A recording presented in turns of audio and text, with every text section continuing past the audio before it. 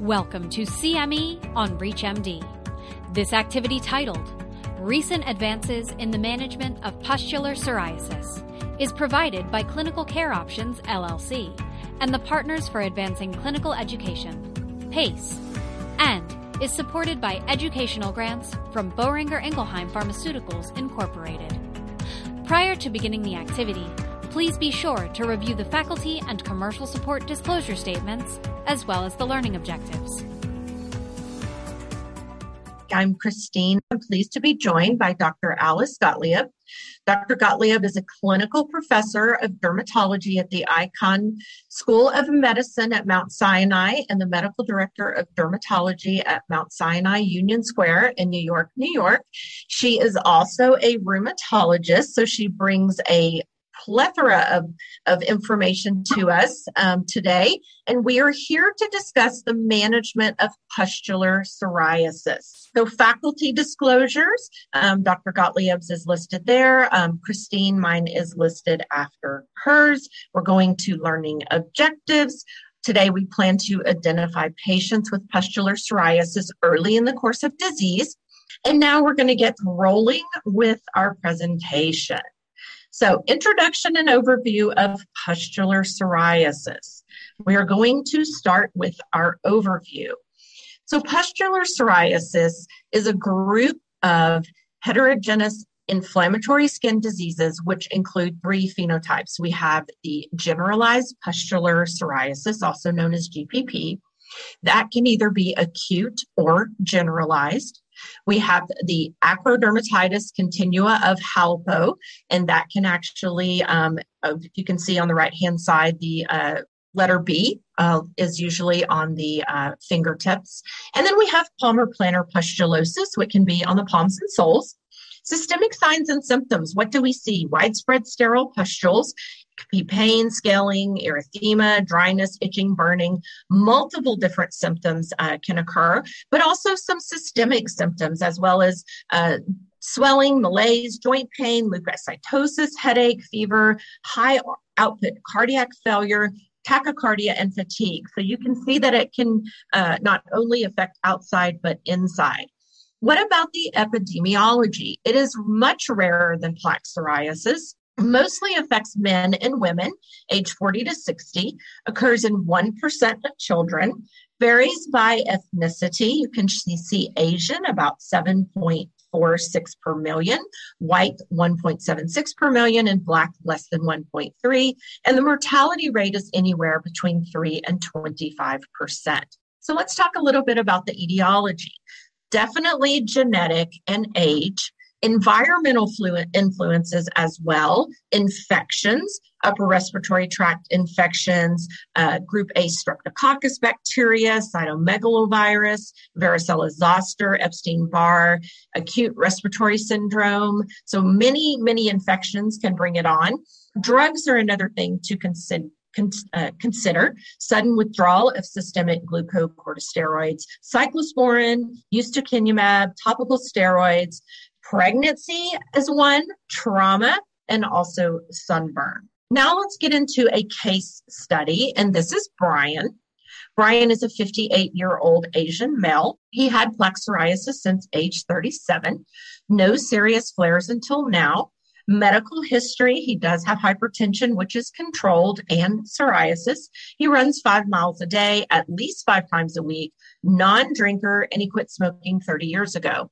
He has no surgical history, and the medications, he has been on infliximab for 2 years, and that's for his psoriasis. Propranolol, he's taken that for 10 years, and he does not take any over-the-counter or recreational drugs. Now, Brian says that flares started on his trunk a day after swimming at the lake with friends. He initially thought the pustules were blisters due to sunburn.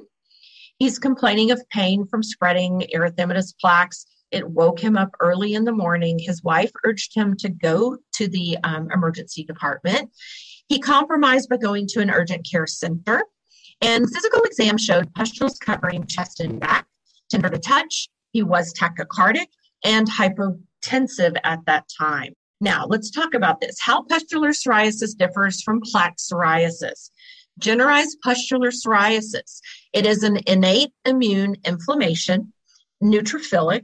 It is driven by IL-36 pathway, and it is associated with the mutation in the IL-36RN gene. What about plaque psoriasis? This is an innate and adaptive immune process. It is an immune disease that is driven by the IL-23 pathway. Now, looking at quality of life, talking about plaque psoriasis versus pustular psoriasis. Overall quality of life, this is based on 5 dimensions and 3 severity levels. Pustular psoriasis is in the blue and plaque psoriasis is in the orange. And you can see across the board, pustular psoriasis ranks much higher in not only walking and self-care, usual daily activities, pain and discomfort, as well as anxiety and depression. So overall, a much higher impact on quality of life. Patient perspectives on the particular patients that have had to deal with pustular psoriasis. They're saying it has a significant impact on daily activities such as physical activity, wearing shoes, important life events, running errands, intimacy with partner, and household chores. Symptom severity often worse than plaque psoriasis as far as pain, itching, and fatigue. It is associated with more anxiety and depression and likely to experience more trials of treatment. So next, we're going to look at disease severity and the diagnosis of pustular psoriasis. So starting with diagnosing, it's usually based on clinical and histologic findings, a very good history and review of symptoms with pustular psoriasis and with any type of psoriasis. Very important to do an entire full body skin examination. You have to see what's going on with these patients. Skin biopsy is possible. You can use this to distinguish pustular psoriasis from other pustular eruptions and some basic blood tests. Remember, there can be systemic symptoms here. The patient can have fever, chills, pain, malaise, nausea, diarrhea, dehydration, arthralgias, tachycardia, seizures, high cardiac output. A lot of things can be going on with these patients. Very important to remember that pustules are usually sterile unless an infection is present. And if a suspected infection is there, need to culture the skin or the blood. Now, moving back to Brian, let's talk about his case a little more. So while the urgent care team was waiting for results of his labs, Brian fainted. He appears weaker than when he first walked in. He's nauseated, he's dehydrated, and he's not drinking water when he's offered. Laboratory results did come back. They did show leukocytosis, lymphopenia, and an elevated ESR.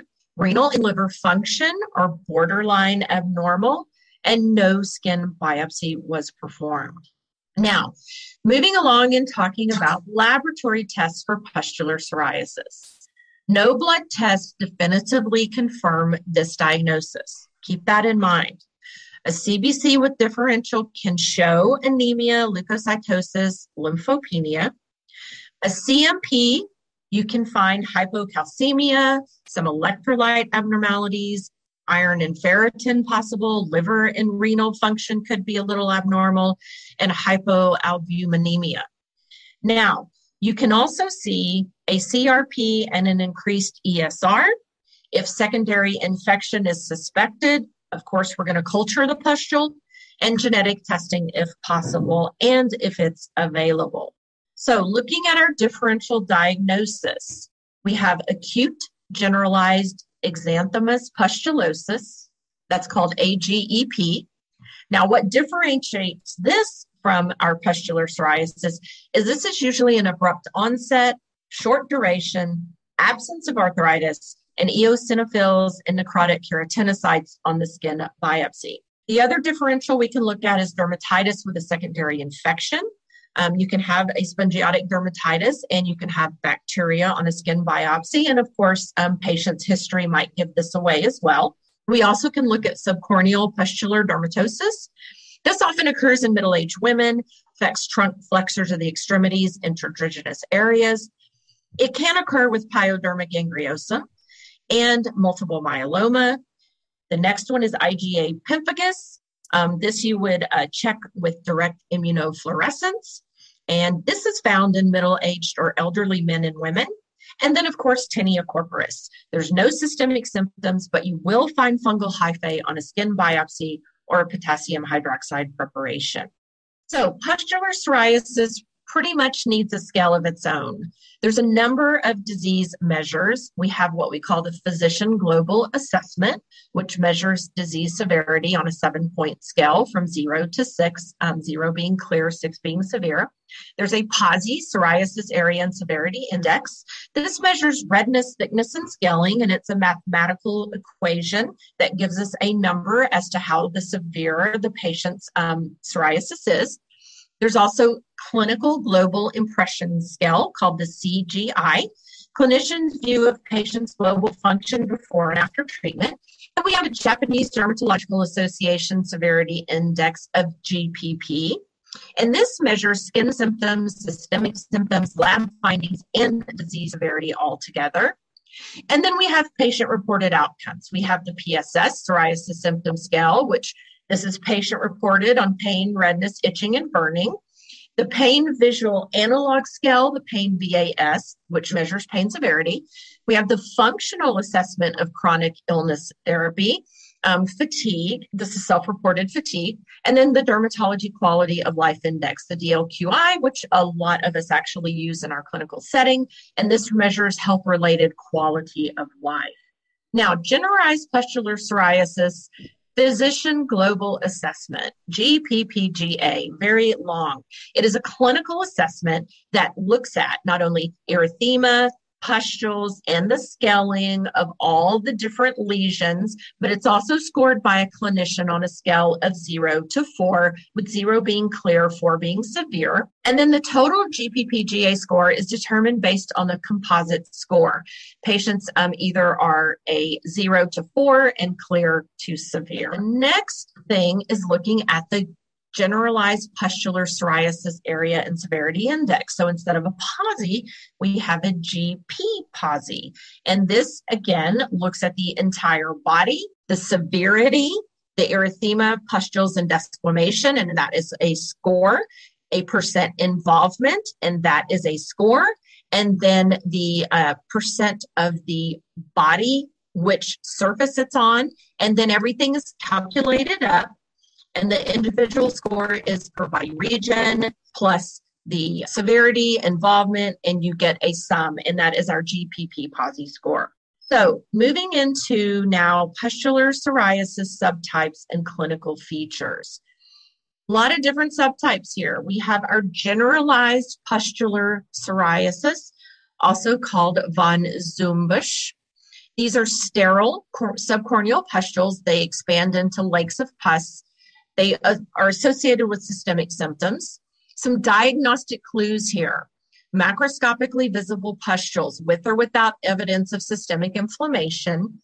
Male to female ratio there, and the mean age of onset is 31 to 57. We also have impetigo herpetiformis. This is pustular psoriasis of pregnancy. These are subcorneal pustules on erythematous patches. Systemic symptoms can be with this, and there is an elevation in inflammatory markers as well as leukocytosis.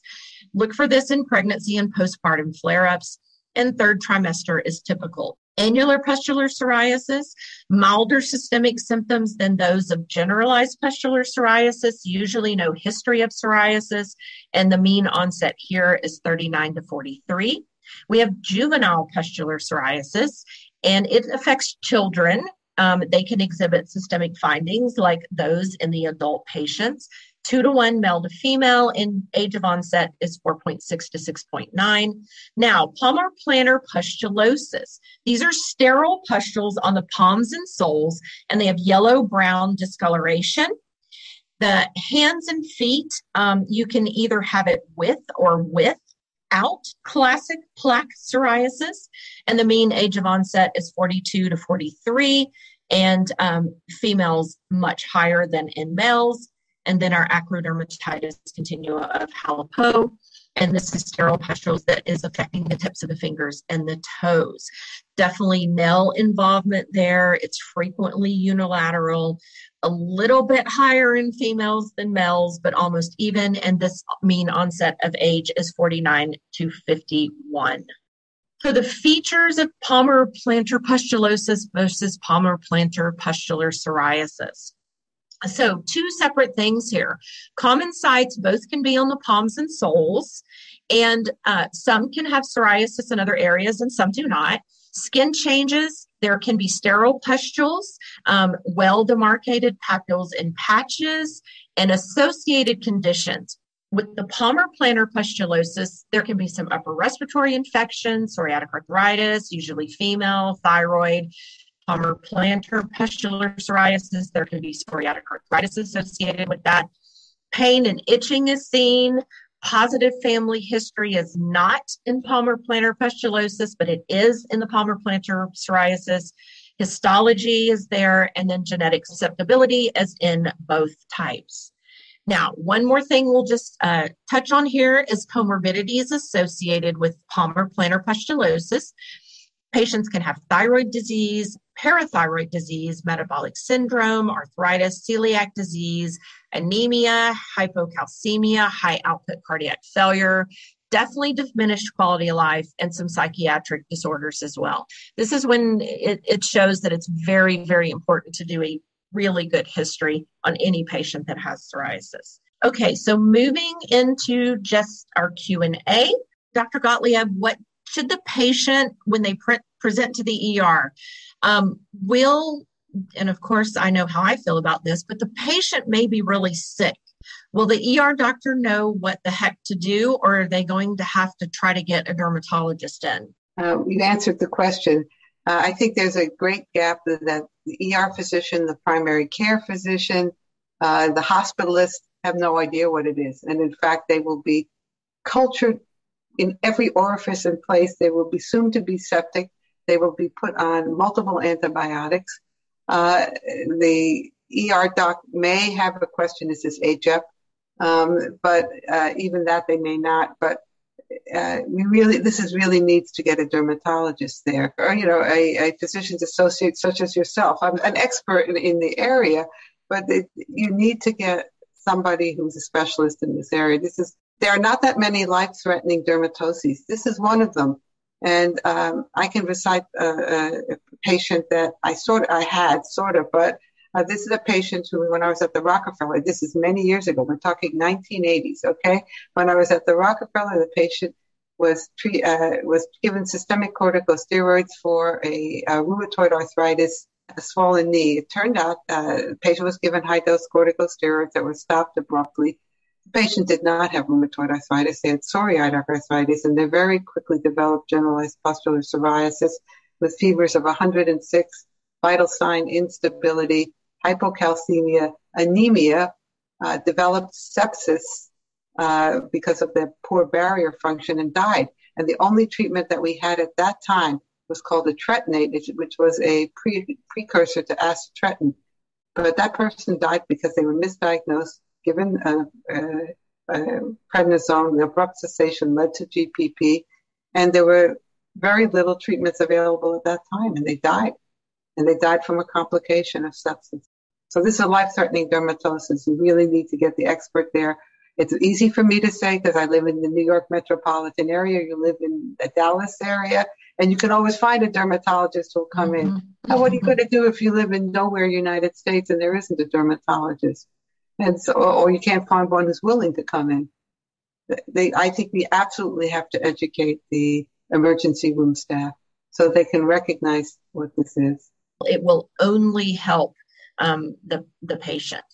Okay, so we have a question here. Would telehealth have benefited here in consulting with a dermatologist with one is not available in the area? Who's doing the consulting? I mean, if the ER, do I think that to manage generalized pustular psoriasis, a telemedicine visit with the patient and the doctor and the dermatologist is adequate? No, I don't. And I think that if the consulting physician is an ER doctor talking to a dermatologist, but this patient needs to be seen by a doctor somewhere. They really could be in trouble in terms of heart failure, fluid electrolyte balance. You will not get that from a telederm visit, and you won't be able to do anything about it. So I do think it's important for the ER doctor to call a dermatologist, but it is not adequate to do GPP by telemedicine. I'll take that stand on that one. Yes. And dermatology in general is so difficult, telemedicine.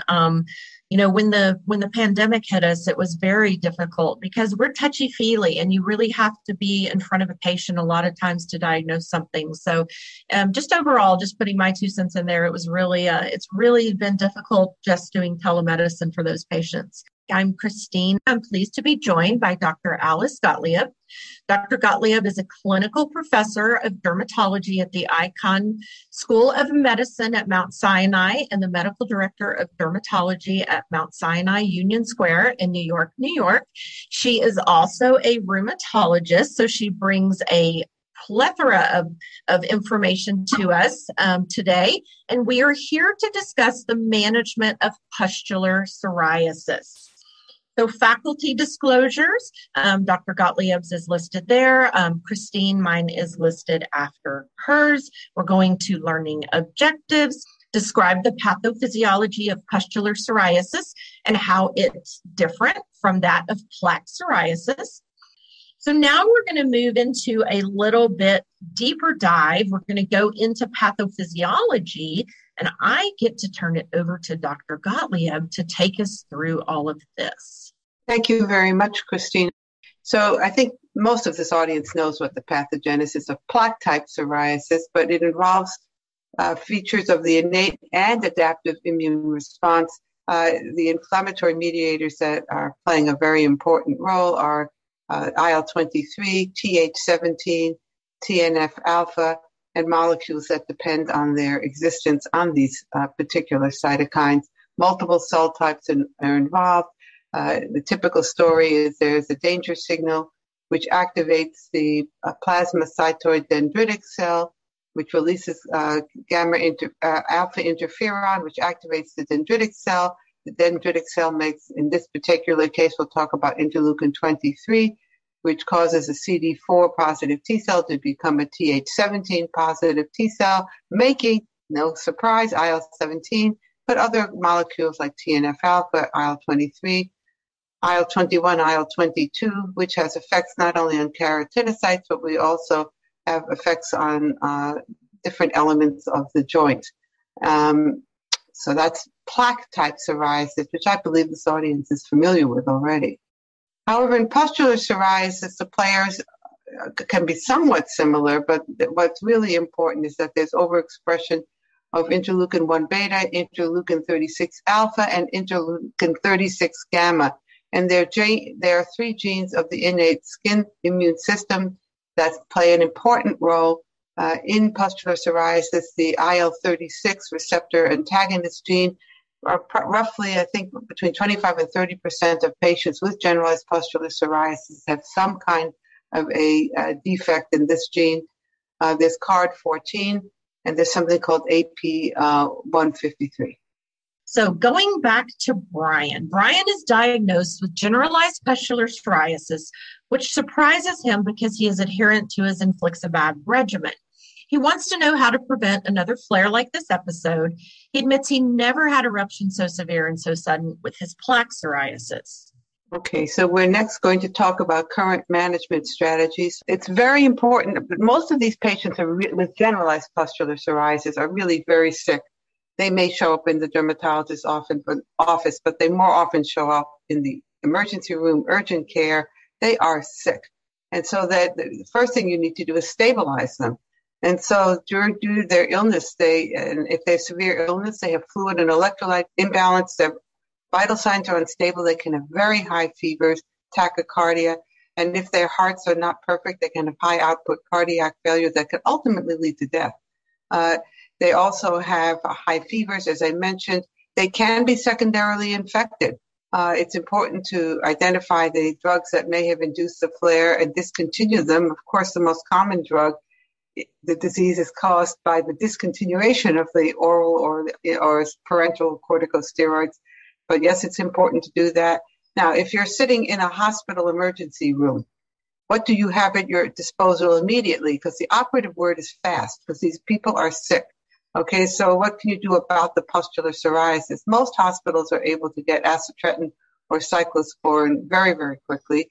Biologics take longer, but there's certain biologics. Now we have spesolimab. We also have the IL-17 blockers, and especially infliximab. They work very fast and are other choices. But again, they're not sitting around in the hospitals. The approach is obviously based on disease severity and drug availability. It's very important not to focus only on the skin, because organ dysfunction can happen. I have seen it, especially pre-biologics. I have seen high output cardiac failure. I've seen sepsis due to an abnormal barrier function with an eventual death from infection. Other things that can happen are anemia, hypocalcemia, renal, hepatic dysfunction. So one has to do real internal medicine when you have a patient with pustular psoriasis. I am going to focus only on the right, but this is generalized pustular psoriasis. First line therapy, I would say right now, if spesolimab is available, it would be spesolimab. I too have trouble with those S words because I have a list, so I apologize with that. So if spesolimab was available within 12 hours, I'd say go for it, okay? But what if we don't have spesolimab? The first line treatments, I would say, would be acitretin or cyclosporin. Why do I say that? Well, not everyone can have cyclosporin. Look at our case here of Brian, who has hypertension. It's not an ideal drug for somebody with hypertension. Obviously, acitretin is not at all okay for somebody who's pregnant. So usually in most parts of the world, you can get acitretin or cyclosporin. In the case of a pregnant woman, you might be forced to use prednisone. However, as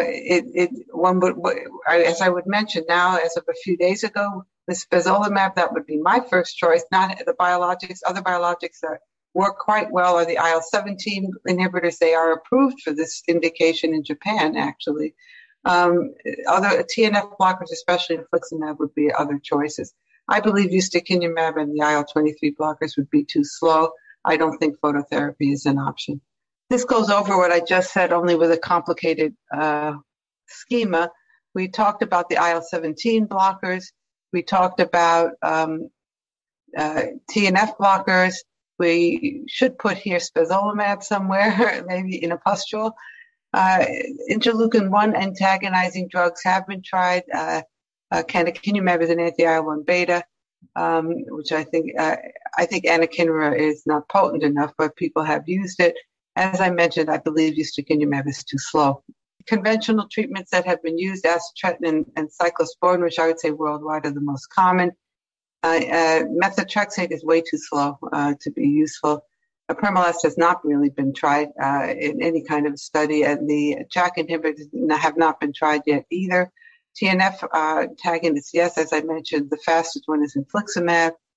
We talked about ustekinumab. All the IL-17 inhibitors are these three at least. I don't know about bimekizumab abroad where it is approved, but these three certainly are approved in Japan.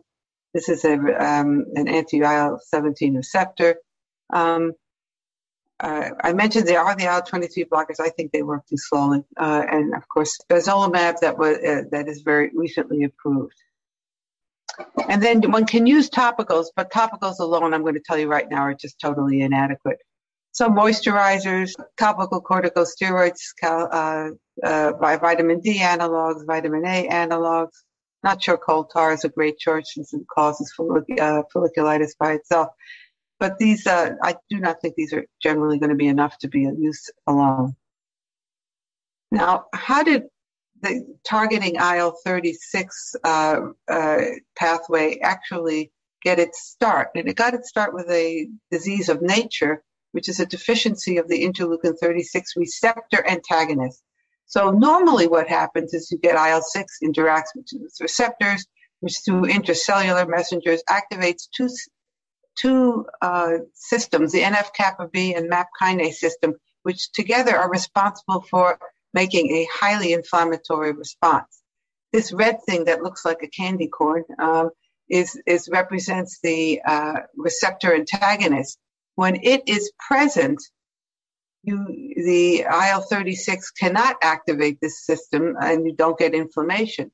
However, in the disease set, these rare genetic defects, what happens is there is no IL-36 receptor antagonist, or it doesn't work well, and then you get unopposed inflammatory responses that are mediated by the NF-kappa B and MAP kinase system.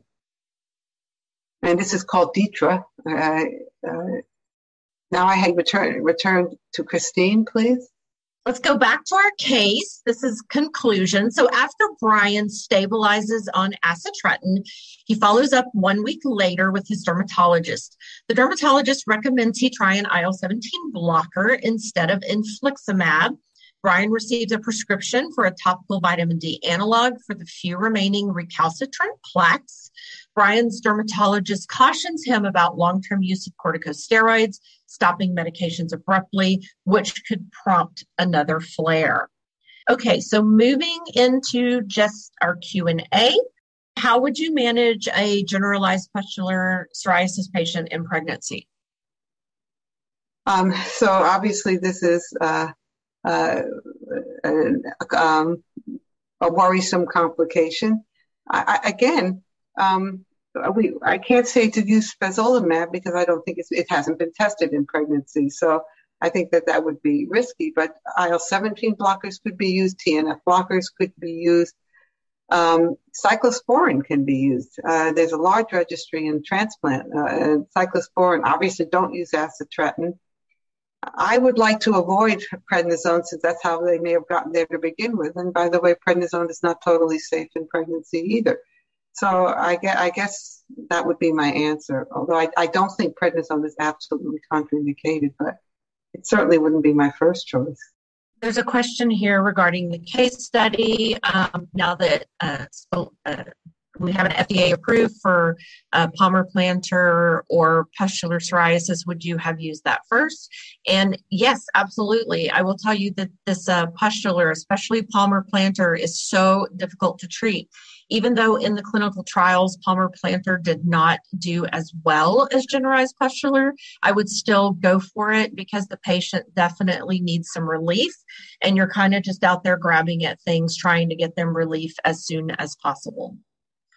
And okay, so Dr. Gottlieb, what should the patient, when they present to the ER, and of course I know how I feel about this, but the patient may be really sick.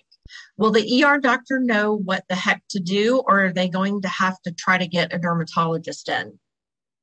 We've answered the question. I think there's a great gap that the ER physician, the primary care physician, the hospitalist have no idea what it is. And in fact, they will be cultured in every orifice in place. They will be assumed to be septic. They will be put on multiple antibiotics. The ER doc may have a question, is this HF? But even that they may not. But this really needs to get a dermatologist there.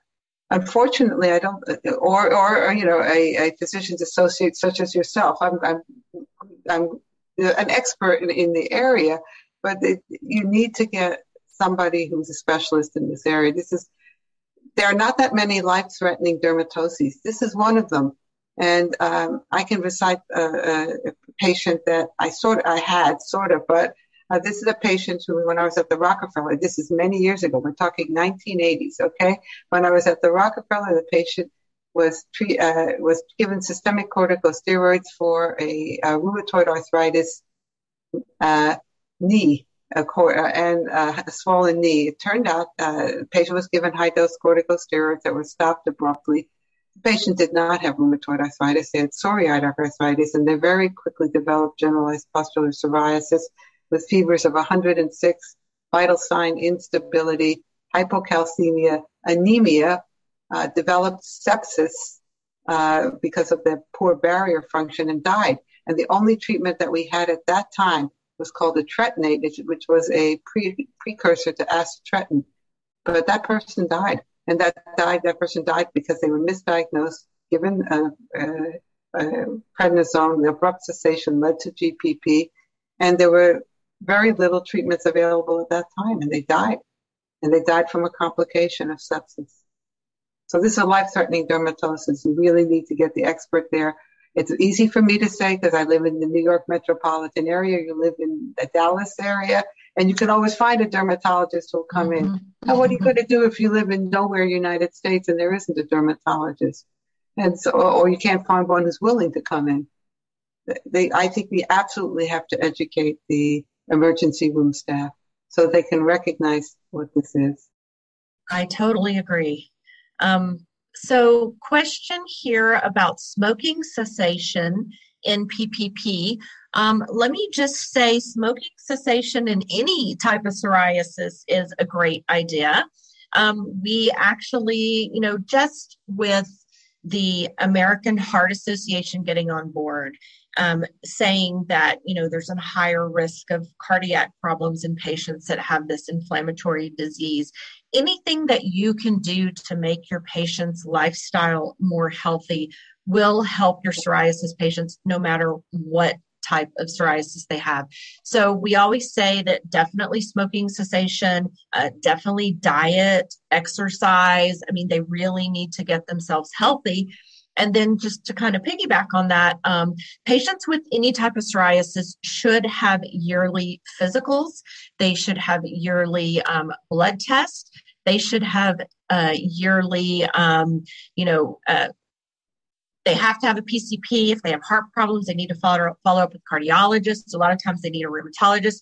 This is a very multidisciplinary patient that we're taking care of. So yes, make sure your patients are doing everything they can to have and live a healthy lifestyle. It will only help the patient. Okay, so we have a question here. Would telehealth have benefited here in consulting with a dermatologist with one is not available in the area? Who's doing the consulting? I mean, if the ER, do I think that to manage generalized pustular psoriasis, a telemedicine visit with the patient and the doctor and the dermatologist is adequate? No, I don't. And I think that if the consulting physician is an ER doctor talking to a dermatologist, but this patient needs to be seen by a doctor somewhere. They really could be in trouble in terms of heart failure, fluid electrolyte balance. You will not get that from a telederm visit, and you won't be able to do anything about it. So I do think it's important for the ER doctor to call a dermatologist, but it is not adequate to do GPP by telemedicine. I'll take that stand on that one. Yes. And dermatology in general is so difficult, telemedicine. When the pandemic hit us, it was very difficult because we're touchy-feely and you really have to be in front of a patient a lot of times to diagnose something. So just overall, just putting my 2 cents in there, it was really, it's really been difficult just doing telemedicine for those patients. Okay, so we have another question here, Dr. Gottlieb, about TNF-alpha inhibitors. How often do you see them inducing pustular psoriasis? And would you avoid them in patients that have pustular psoriasis? So I actually thought about this when with Brian's case. I said, this could also be TNF, even the TNF blocker induced psoriasis. And so I would not have picked it, and for him particularly, I would have stopped the infliximab and stayed away from it because you don't know at the time which the situation is. And I actually was just called emergency last night, actually during synagogue services about such a case. And so it does happen. So the answer is, this could be a presentation of TNF blocker-induced psoriasis, and I would not pick TNF blockers as first line in Brian's case specifically. So I can totally agree with that. TNF alpha inhibitors have been wonderful in our practice, but there's a few things I've seen. I've seen a change in morphology of psoriasis with them. So you really, they always ask what drug do you pick for what patient and why? It really depends on the entire patient, and you have to take so many things into account. This is where it's important, again, to do a really good history on your patients, and also physical exam, get all their medication history, all of their psoriasis history, etc. So very much appreciate your joining us. Yes, absolutely. I'm Kristine. I'm pleased to be joined by Dr. Alice Gottlieb. Dr. Gottlieb is a clinical professor of dermatology at the Icahn School of Medicine at Mount Sinai and the medical director of dermatology at Mount Sinai Union Square in New York, New York. She is also a rheumatologist, so she brings a plethora of information to us today, and we are here to discuss the management of pustular psoriasis. So faculty disclosures, Dr. Gottlieb's is listed there. Kristine, mine is listed after hers. We're going to learning objectives. Today we plan to apply recent evidence of emerging agents into the clinical context of evolving paradigms in the field of pustular psoriasis treatment. Now let's get into a case study, and this is Brian. Brian is a 58-year-old Asian male. He had plaque psoriasis since age 37, no serious flares until now. Medical history, he does have hypertension, which is controlled, and psoriasis. He runs 5 miles a day, at least 5 times a week, non-drinker, and he quit smoking 30 years ago. He has no surgical history, and the medications, he has been on infliximab for 2 years, and that's for his psoriasis. Propranolol, he's taken that for 10 years, and he does not take any over-the-counter or recreational drugs. Now, Brian says that flares started on his trunk a day after swimming at the lake with friends. He initially thought the pustules were blisters due to sunburn. He's complaining of pain from spreading erythematous plaques. It woke him up early in the morning. His wife urged him to go to the emergency department. He compromised by going to an urgent care center, and physical exam showed pustules covering chest and back. So while the urgent care team was waiting for results of his labs, Brian fainted. He appears weaker than when he first walked in. He's nauseated, he's dehydrated, and he's not drinking water when he's offered. Laboratory results did come back. They did show leukocytosis, lymphopenia, and an elevated ESR. Renal and liver function are borderline abnormal, and no skin biopsy was performed. Brian is diagnosed with generalized pustular psoriasis, which surprises him because he is adherent to his infliximab regimen. He wants to know how to prevent another flare like this episode. He admits he never had eruption so severe and so sudden with his plaque psoriasis. So, Dr. Gottlieb, if you'll take us through new and emerging therapies. Yes, thank you. There are case reports that the IL-1 antagonists, which is this, these two are antibodies to interleukin-1 beta. This one is a IL-1 receptor antagonist. But then remember, these are case reports. Spesolimab is now FDA approved for treating generalized pustular psoriasis, and there are some benefit in palmar-plantar pustulosis. This one is called imsidolimab, and it is also an IL-36 receptor antagonist. It's not yet FDA approved, but there are phase 2 clinical trials that show benefit in generalized pustular psoriasis. Spesolimab, this isn't actually its name now, but let's use just the generic name. This is was a phase 2 study, randomized placebo-controlled of adults with generalized pustular psoriasis, and this was a single dose of spesolimab at 900 milligrams IV versus placebo, and it was repeated on day 8 if persistent symptoms happened in both groups. This was now open-label dosing. And the primary endpoint was that generalized pustular psoriasis physician's global assessment postulation subscore of 0. Okay, that means no visible pustules. And you know this could range from 0, no visible pustules, to 4, severe pustulation. At the end of week 1, this shows the design, which is somewhat. So I know there's a total of only 53 patients because this is a very rare disease. And so 2-to-1 randomized in favor of spesolimab versus the placebo. As I point out, day 1, you get a placebo shot or IV, or you get a spesolimab. And then one or day 8 is the primary endpoint. If people aren't doing well, they get another, whether they had placebo or they had the real drug, they get another infusion. I think this is quite complicated. And I think I'm going to skip it because we're running late. Well, here's the results that were published in New England Journal.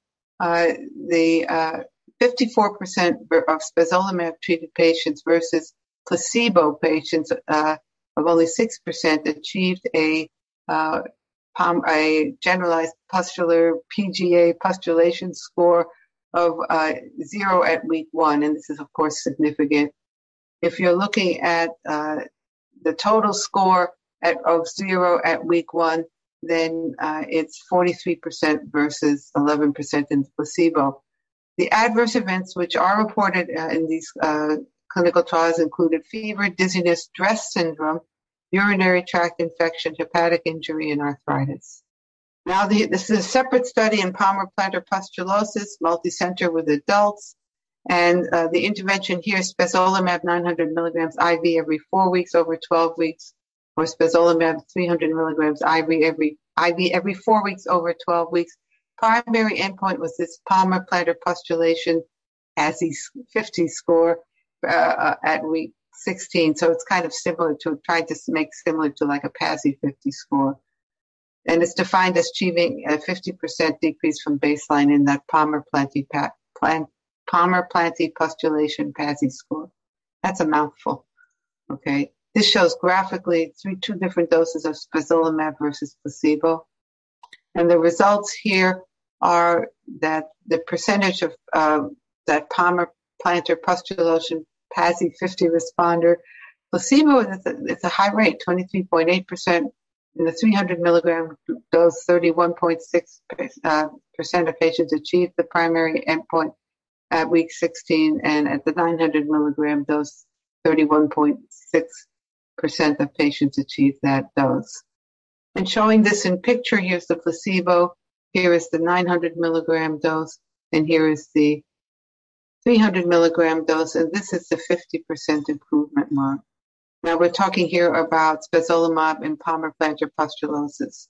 Now I'm going to, this is already a little bit out of date. I mean, spezolumab clearly has done phase 2B,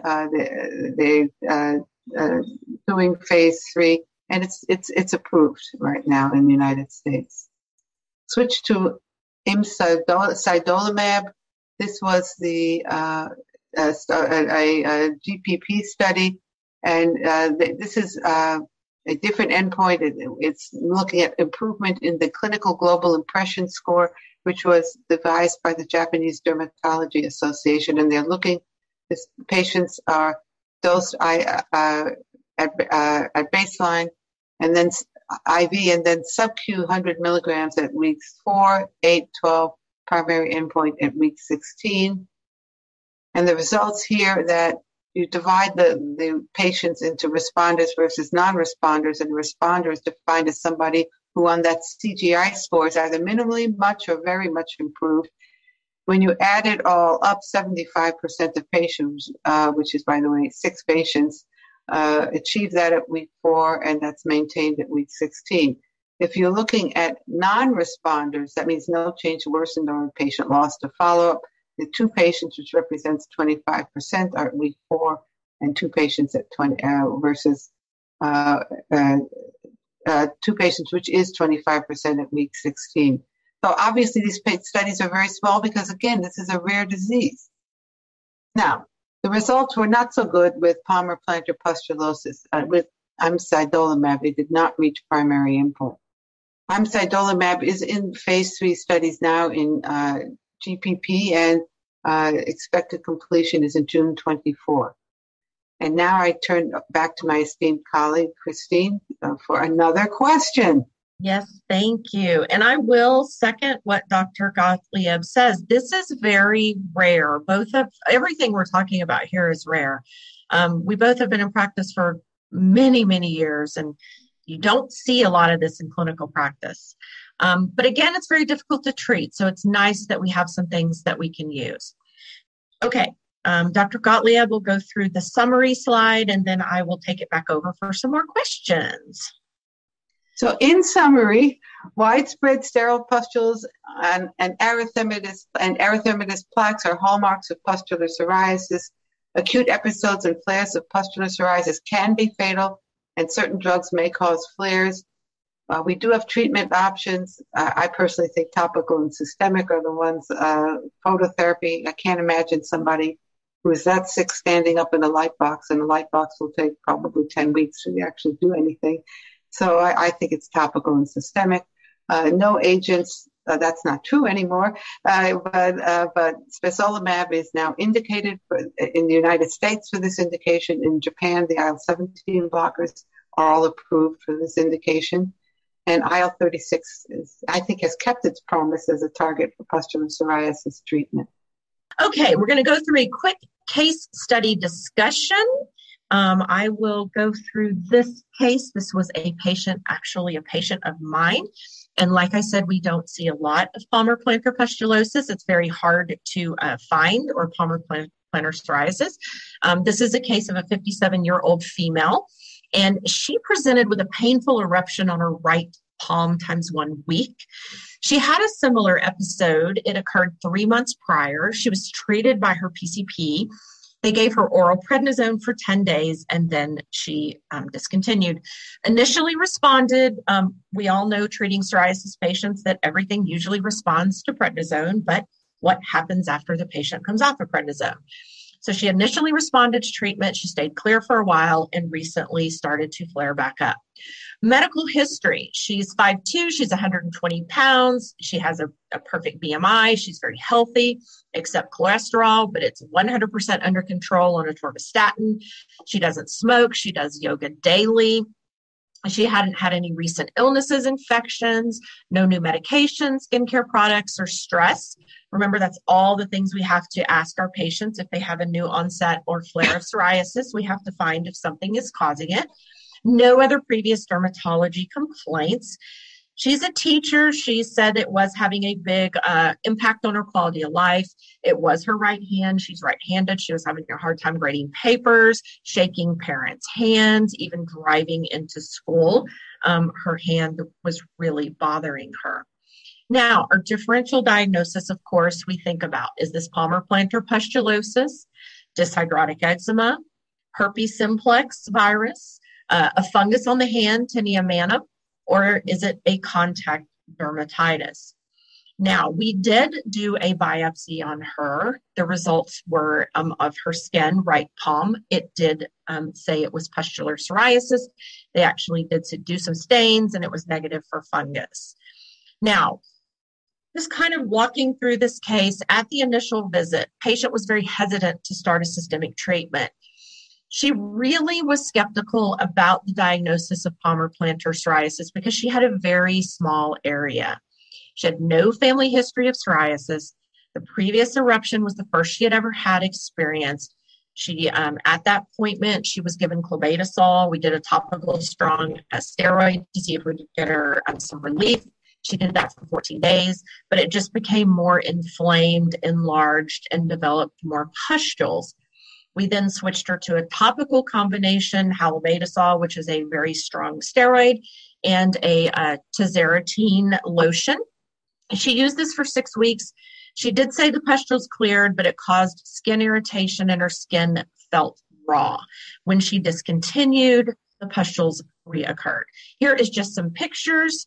Her second visit after 14 days of clobetasol use, nothing really is looking any better. It's actually looking worse. We then put her on the combination halobetasol, tazarotene, and it did get better, but again, her hand was getting very raw, and so she stopped medication, and of course, the pustules started to recur. So what did we do with her? We did talk her into then doing some systemic treatment. She was initiated on secukinumab, which is an IL-17.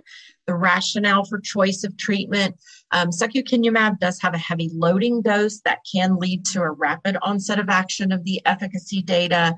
She was prescribed a mid-potency steroid to calm the irritated skin and told to use topical moisturizers. And after 3 months, she was considered a non-responder. Her hands were not getting any better. They were getting worse, and she was miserable. So then we initiated her on a Primolast, told to continue topicals as needed. She was clear at her 3-month follow-up, except for some post-inflammatory, and being evaluated at 3, 6 months, 9 months, and a year later, she's doing very well. And here's just a follow-up visit with systemic treatment. On the left-hand side, that was initiation of secukinumab. She waited 3 months. Nothing was really helping. So then we put her on a Primolast, and she cleared except for just some minor erythema. So again, just kind of pointing out this case and that this is a very difficult disease to treat. Thank goodness we have something that's specifically for pustular psoriasis now. This can be a significant effect in patients' quality of life, as you can see, if it's on your hands and feet. Sometimes not a lot that you can do on a daily basis to get any relief, and it can interfere with your daily quality of life. Okay, so moving into just our Q&A. We're going to have a few questions here. Okay, so the first one we're going to look at here is when you're doing a combination therapy to treat PPP or GPP, what are some typical combinations that you'll try? And Dr. Gottlieb, you want to tackle that one? Well, as I think you've heard from both of us, the key thing, other than making sure that the patient has normal vital signs, not dehydrated, not infected, but if you're talking about to treat specifically, is to use a fast-acting systemic. As there are multiple choices. There's barzolvolimab, there's IL-17 blockers, there is TNF blockers, especially infliximab. For palmar plantar pustulosis only, I think a Primolast was a nice idea. I would not use that as my systemic of choice for GPP. And then if one can use topicals that are not too occlusive, right? You don't want to be using high occlusive ones, but one can use topicals as adjunctive treatment. I think other things to make the patient comfortable is if they have high fever, you give them some acetaminophen to lower the fever. Make sure that you hydrate them because many of them come dehydrated. If they're hypocalcemic or they're anemic, you may have to deal with those things too. And Dr. Gottlieb, how do you think that phototherapy does in pustular psoriasis in generalized? I wouldn't use it.